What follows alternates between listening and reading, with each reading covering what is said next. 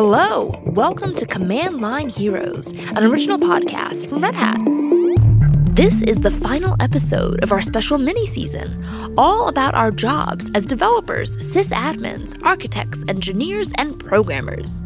And in this episode, we're going to talk about the issues surrounding the question, what kind of coder will you become? I'm your host, Saron Yitbarek, and joining me is our featured guest, Clive Thompson. He's a journalist, technology writer, and author of the book Coders. Hi, Clive. Hi, Saron. Thanks for having me back. Thanks for joining us, Clive. Last summer, Twitter was buzzing about a particular topic, a particular type of coder. It started with a tweet from an investor, and it quickly went viral. In short, it encouraged founders to hire a rare breed of coder as soon as possible to increase their startup's chances of success. These coders have a special designation, 10X. The response to the tweet was not great. Here's just a taste. One of my very best friends, she was texting this to me, like, can you even believe this guy right here? It just had the worst stereotypes about engineers that exist in the startup space. And the thing is, I've worked with these prima donnas. I'm sure you've worked with these prima donnas. When someone says 10x coder, there's either one of two things going on. The first possibility is that they mean it as a euphemism for brilliant asshole. And the second is that it means that they're trying to hire someone they think they should be hiring a 10x coder, but they don't actually know what they're looking for. So what is a 10x coder anyway? And should new coders aspire to be one? And if you are one, does that justify bad behavior? Turns out there's a whole history around this topic. So, Clive, what exactly is a 10x coder? Well, as the name suggests, it's a coder who is 10 times better, more productive, more creative, however you want to measure that. They are 10 times better than the average coder sitting alongside them, right? They're this sort of super person who can execute things faster, write better code, more code, ship it more quickly, have better ideas, just like essentially, a sort of super-powered creature. That is the theory behind the 10x coder. So the whole idea of a 10x coder has never really made sense to me because it's such a specific number, like 10x. You are 10 times. You're 10 times better than the average coder. How could you possibly measure that? How would you even know if anyone is 5 times, 10, 100 times better than the average coder? What does that even mean? Well, it's funny that there's this number attached because it sort of cracks me up. Like every field has this idea that there's someone who is just way better than others, right? Like they have that idea in music and entertainment, of the sort of the star. They have that in every discipline. But in coding, they put a number on it, right? It's data-driven and they love to quantify things. But in this case, there's actually kind of a history behind that number. There's a reason why it's 10. It actually goes back to the 1960s.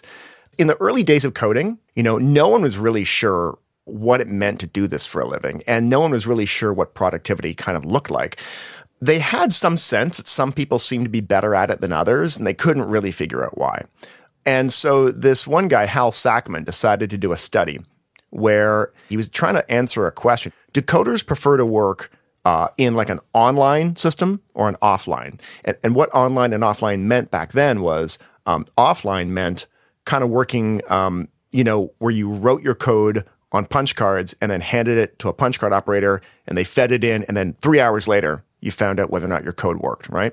Online meant you could sit in front of a screen and a keyboard and you could type and you could execute your code right away. A more modern way of coding. That's the way we code today. But online coding was really expensive because those computers were really expensive. Are people so much more productive that it's worth spending the money on these expensive online computers? So Hal Sackman said, okay, I'm going to give a bunch of coders the same task in online versus offline, and I'm going to see how well they do. But he discovered something so remarkable to him that he sort of focused on it. The people who were doing this test, there was a subset of them that were way better than everyone else. Like the delta between the really good and the really bad is massive. Sometimes people were 20 times faster at solving a bug than other people. Sometimes they were 16 times, faster at writing a piece of code. It's kind of like there's this order of magnitude difference between the really great performers and the really bad ones. And that was the beginnings of the 10x mythology. The people who are really good at coding are rare and they are 10 times better than everyone else. From there on, the myth sort of grew until it is what we have it today. Am I comfortable announcing on air that I am part of that? Maybe if you grill me a little bit more, but right now I'm feeling a tiny bit shy to say it out loud. Greg Sadetsky has been labeled a 10x coder. He founded a company called Poly9. He received one of the highest civilian awards from the U.S. Coast Guard for creating a map that helped rescue 1,700 people during Hurricane Harvey. A pro player in whatever sports is undeniably extremely much better than an average, somebody who plays sports or who's just starting out. So as in other fields, it's the same in software engineering. And I definitely can vouch for the fact that they exist. If you have a startup and you know that you need to be on the market in a month, the supply of people that can do the work in that amount of time and bring you where you want to be is smaller than the supply of people who can do the same work in 3 months or a year. So there's just less people who can achieve these things. So, Clive, there's the pretty famous book, The Mythical Man Month, that came out in 1975. How did the idea of the 10x coder get further entrenched with that book? Well, in that book, Fred Brooks was thinking about the art of managing software projects. There was this paradox in software development whereby if a project had 20 people working on it and it was really late, in any other industry, like say you're building a building or digging a ditch or building a fence, the way you move faster is you hire more people so that more hands can just get that done faster. But in software, often the opposite happened. If you had 20 people working on the project and it was late and you added 10 more people, the project slowed down. Why is that? Well, part of it is that there's a lot of communication that's involved in software projects. And so the more people you add, the more communication there is, and you sort of get bogged down in organization. But he also reiterated this idea that there was, a handful of people that were just better at this than everyone else. And so he's like, look, if you had a huge team of 200 people and 25 of them are doing most of the work, then just get rid of the other 175 and just have your 25 superstars and everything's going to happen faster. It's sort of so flattered the fantasy that a lot of software developers have that they are the 10x person, right? That they are, the sort of colossus who bestrides the world like a giant, with all these ants scurrying between their legs. It definitely is a lesson that a lot of people quote from it. And every time someone came along, this mythology just got more and more cemented in place. In terms of where the myth comes from, it's from people who would build tools that were wildly successful, and they would build them on their own, and then would sometimes be very aggressive and actually harass people who tried to contribute. Bonnie Eisenman is a software engineer at Twitter and author of Learning React Native. She thinks that the tech community mythologizes the 10x coder and makes excuses for them. I think there's always going to be a place within startups for someone who can build a proof of concept really quickly, right? When you're working at a startup, the thing that you need to do is really quickly build something, get it to market, see if it works, see if it sticks, see if you can raise funding. So I think that we don't need 10xers exactly in order to do that. We need people who are able to produce really quickly while still being decent human beings. So 10xers are glorified by many people in the tech industry, but specifically by venture capitalists. Why is that?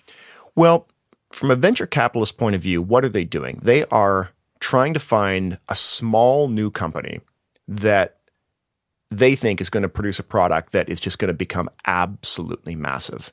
And they also want it to move incredibly quickly so it beats everyone else. First to market, dominates.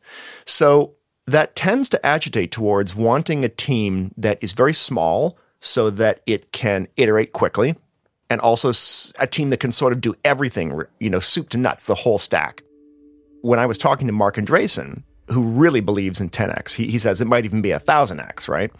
He says, look at these really big pioneering pieces of software that changed the arc of their entire industry. Photoshop, Doom and Quake, the original video games, the original Netscape team, Microsoft Basic, right? Very often you're talking about 2 to like 3 or 4 people.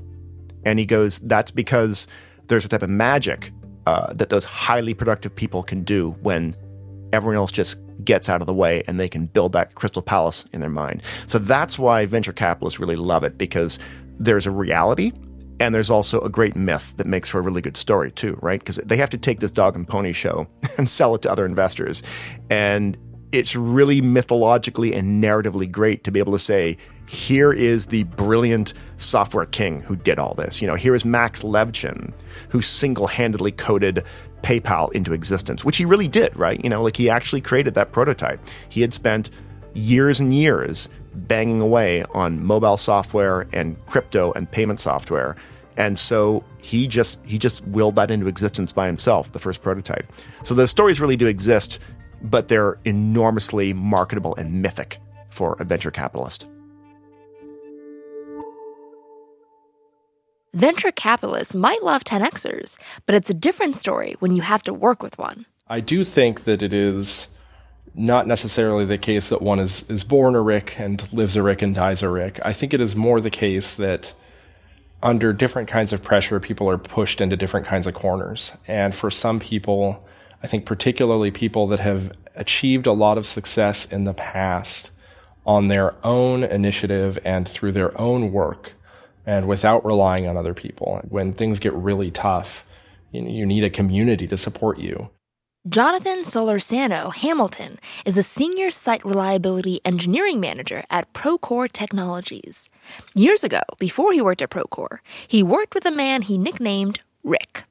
Rick was a 10x coder, and he was a problem. Every week there was a new surprise reason why he hadn't achieved his deadline or hadn't met his quota or bugs closed or whatnot that he had agreed to, and it was always the result of somebody else failing to do something that they didn't even know they were expected to do. There was a very, very large portion of the code base to which Rick was the sole contributor.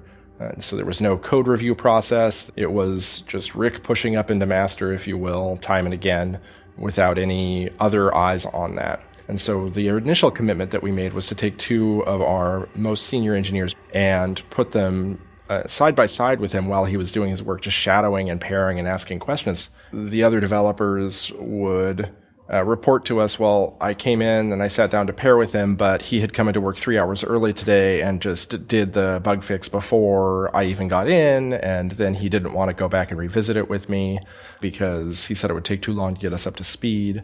And so we started to take a little bit more of an assertive approach. What if instead we task them with being sort of the first point of contact and being the owners for different parts of the code base that he currently is the sole owner of, and any requests for changes or bug fixes or whatnot would have to go through them first, and then they could escalate to him as needed. But that didn't succeed either. When another developer released a fix to a part of the code that had been broken and causing major problems, he went into the code base and actually reverted that fix because he was pretty angry if they had the audacity to touch a part of the code base that hadn't been officially given to them.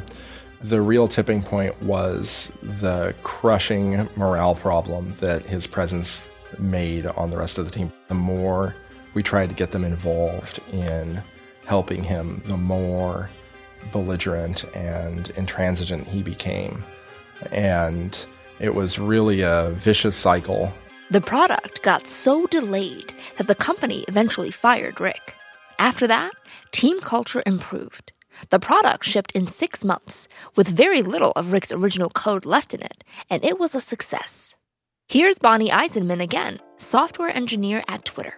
I've seen the sort of wreckage left behind from them. I've seen teams where they think they have a 10Xer on their team, so literally everyone else on the team is just clammed up and frozen and feels like they can't put forth any creative output, which really sucks to observe, because you have all these other people who are basically not being mentored and not being grown into better engineers.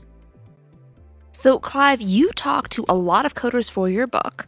What's the consensus about 10x coders? Are they a necessary evil or an unnecessary appendage from the bad old days of coding? I've found that people are very divided about this question of 10x coders. There is a chunk of people who strongly believe it's true that a minority of coders are wildly more productive and creative than the others, and that everything should be done to hire them and give them as much work as you can. And there was another cohort that thinks that is absolute nonsense and that this is just a bunch of ricks, right? You know, people who are talented, yes, but just so belligerent and terrible and full of themselves that it destroys morale for the rest of the company. It creates bad code because they're writing a ton of stuff that no one else has set eyes on. There's also the point of view, which I think is true, even for people that call themselves 10x coders, which is that they'll be like, look, you know, I'm amazing and I generate a ton of stuff and I get the prototype done. But, you know, it's going to be a bit of a mess because I'm just working so fast and so intensely. Max Whitney, she's been, you know, working for 20 years and, you know, in all sorts of companies. She says they're just great at generating technical debt for everyone else to clean up, right? You know, yes, they sling a ton of code, but you're going to spend years fixing the mess. I think what I found is that people are really at a point in time when they are very divided about this myth and whether or not it's worth accommodating people who conform to that myth. So for managers who do end up hiring 10x coders, what can they do to keep them in check and get the most value out of them?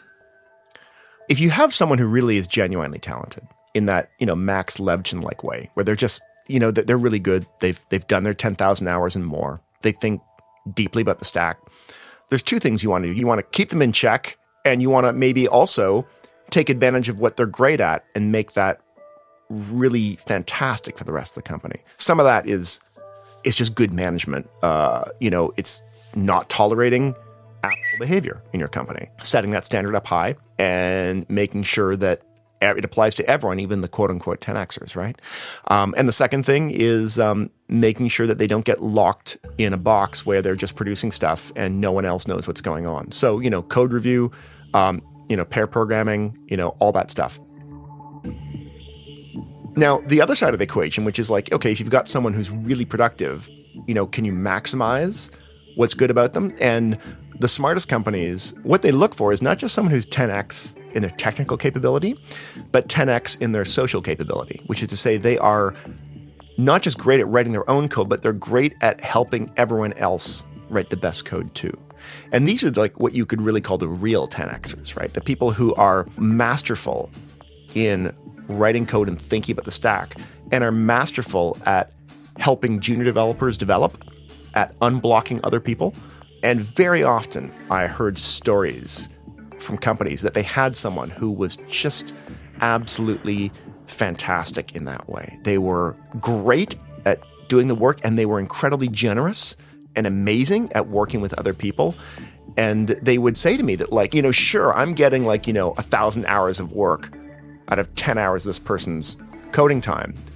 But when they talk to like 10 other developers, you know, I get 10,000 hours out of them because those people go back and they're unblocked and they know more. Those are the people that are the real true 10Xers that are enormously valuable. And those are the ones that companies ought to be trying to find. Greg Sadetsky. I'll never defend anybody who's being a jerk, regardless of their brilliance or absence of brilliance. Is not related to, you know, specifically 10Xers in software. I'll play the role of the optimist. I think that the most beautiful and proper definition of somebody who's truly good and an inspiration and somebody who's, you know, this leader that also is defining new things, inventing new things, creating things that were not possible before. A part of that definition needs to include that they're also a human with empathy. Remember when Jonathan's team fired the 10Xer he called Rick? Here's what happened within the company after that. Under Rick's regime, anytime somebody would speak up and say, hey, I think we could solve it this way, the feedback was biting and cruel and swift, that they really shouldn't even bother speaking up at all. It took a little time for people to come out of their shells a bit and realize that it was actually safe to start talking about solving the problems collaboratively again. But the team started having big planning meetings, multiple days of just bantering and sharing ideas and putting things up on the whiteboard and taking them down. And that willingness to be open and communicate and share one's ideas was probably the biggest factor in kind of turning it around. Then people started to feel more comfortable, more healthily confronting each other with different ideas or opinions, or being able to hash things out in a constructive and positive way, with the understanding that respect for each other underlaid every disagreement. Clive, what's the opposite of a 10Xer? Well, the joke is it's a 1Xer, right? It's someone who works at exactly the pace of a normal developer. But I think if you wanted to be more clear, people who told me, proudly that I'm not a 10Xer, I'm a 1Xer, I think their attributes are often that they're the person that is actually the sort of careful, thoughtful developer who, instead of just thinking they can sort of accomplish this all in one sudden romantic evening of bashing out a prototype, is like, no, I want this thing to work and to scale and to be reliable. I want my code to be readable by other people because they know that coding's a team sport. And so they are working much more patiently and carefully. They are talking all the time to everyone else on their team, so everyone knows what everyone else is doing. When they write the code, it's written for other people as well as the machine, so someone else can come in and read it later on. And, they often have a really great sense of humor. They're good to work with. They're really good people. They're humble about what they don't know and eager to learn it. Oh, I'm a 0x coder because I'm a manager now, so I don't really get to roll up my sleeves a whole lot. But if I were to put myself in that pigeonhole, I would say that I hope I'm a 1.1x coder, and that I hope that I add 10% to everybody that I touch instead of trying to do it all myself. Brianna Wu is a software engineer and entrepreneur. She founded the game studio, Giant Space Cat. I'm absolutely a 1X coder. There are plenty of people out there that have a broader knowledge of frameworks and languages. I have always felt my best skill when it comes to tech is not my ability to sit down and pour out perfect, great code that doesn't need, someone else to look over it and make sure it's good. My skill has always been figuring out the roadblocks. I've always been that person that can step up and adapt and get things done. So, Clive, can successful companies be led by 1Xers? So, one guy I talked to, Dennis Crowley, he's a friend of mine, and he created, back in the early aughts, Dodgeball. And he essentially created the idea of the check-in. It was a little service that let you say, hey, I'm at this bar, I'm at this restaurant. And he is, as he told me, the worst coder he has ever met in his entire life. He could not get anything to compile, right? And he kept on trying to learn and failing and trying to learn and failing. And he was at companies and they would try and teach him and they would give up on it. So finally, he wanted to make this crazy check-in service. He had the idea in his head because he was a nightlife guy from New York. He loved going from bar to bar, and he loved the idea. What if everyone could communicate where they were at? Wouldn't that just be fun? And so because he had that idea, he was willing to force himself to make some crappy prototype. And he did it. He basically learned how to program server stuff in ASP. It's just a hairball of code. He's shown it to people and they just laughed at him. But he got it working, and it turned into not just a company, it turned into an entirely new activity. That's something we all do all the time now. He created that idea. He's a terrible coder, by his own admission. But if you have a really great idea and you're a proud 1Xer, you can tilt the axis of the universe just as much, and maybe even more, than the quote-unquote 10Xers. But is that an anomaly, or is that a common thing that can happen? I have very frequently run into, founders, and I said, so, tell me your story. They're like, well, I'm not a great programmer, but I had this idea, so I just kind of made this, crude prototype, and it worked well enough that, then we got some real developers on, and now the whole thing scales and it works. So I think if you scratch the surface of a surprising number of successful startups, you'll find people who by no means would call themselves 10X coders. It would actually call themselves 1X or less, but they got things moving. As an industry, are we moving away from glorifying 10x coders and supporting these 1xers? I would say I am hesitantly optimistic that yes, we are. And I think it's for a couple reasons. One is that there's been enough attention paid to the toxic side products of tolerating abusive creative assholes. In one respect, one of the greatest things that Susan Fowler, who was that fantastic microservices engineer hired at Uber, and she was hired and she discovered that it was just a complete nightmare of an environment where all these abusive guys up top were tolerated while they engaged in terrible behavior, including flat out sexual harassment. And she wrote a big blog post about it, and it single-handedly created the shockwave throughout the tech industry saying, wow, this stuff is happening and it's unignorable and it's driving talent out of companies. Now, did that change the behavior of these companies towards tolerating quote unquote, 10xers who are terrible? Certainly not always, but it did wedge that door open in a really interesting way.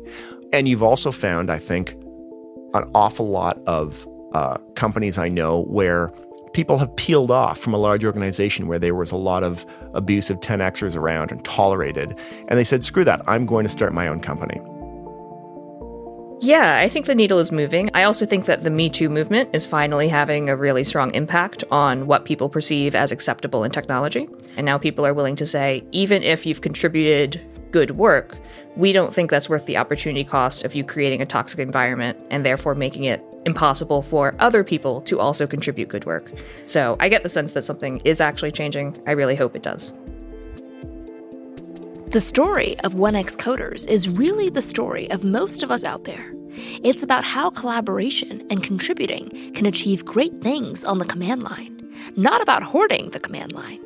Here's Brianna Wu with some final thoughts. There was a line in a James S.A. Corey novel that came out last year, and I heard this and I loved it. It said, as you get older, you have to choose between being who you want to be and who you are. And that's a choice that you have to make. And I think for a lot of engineers, if you're kind of low on the self-introspection scale, it's easiest to say, I'm going to just be who I am. Gruff, antisocial, telling myself I'm really great at this. And, there are tons of fantastic people in our field that stay there. I think the true standout stars are the ones that really look deep within themselves and go, okay, I can understand the coding part of this. What do I need to then go understand about human nature? What do I need to understand about how to motivate a team? What do I need to understand about how to not let the worst parts of myself affect the projects that I'm working on? And I believe that's the bravest choice that you can have in software development. Like, those are the people that I want to work for. Command Line Heroes is an original podcast from Red Hat. Thank you to Clive Thompson, my featured guest throughout our special series on the career of a coder. You are the best, Clive. Tell us how we can get your book. Oh, that's a great question. Right now, given that we have an epidemic going and people are doing social distancing, you are probably ordering the book online. You can also find a lot of links at my website, clivethompson.net. But however you get it, I appreciate it. And do let me know, anyone out there, after you've read it, what you think. I am easy to find online. For more research and information about this season, go to redhat.com/commandlineheroes and stay tuned for season 6. We'll be telling you the stories of 8 inventors who created technology that is now standard in our daily lives. You won't want to miss it. Keep on coding.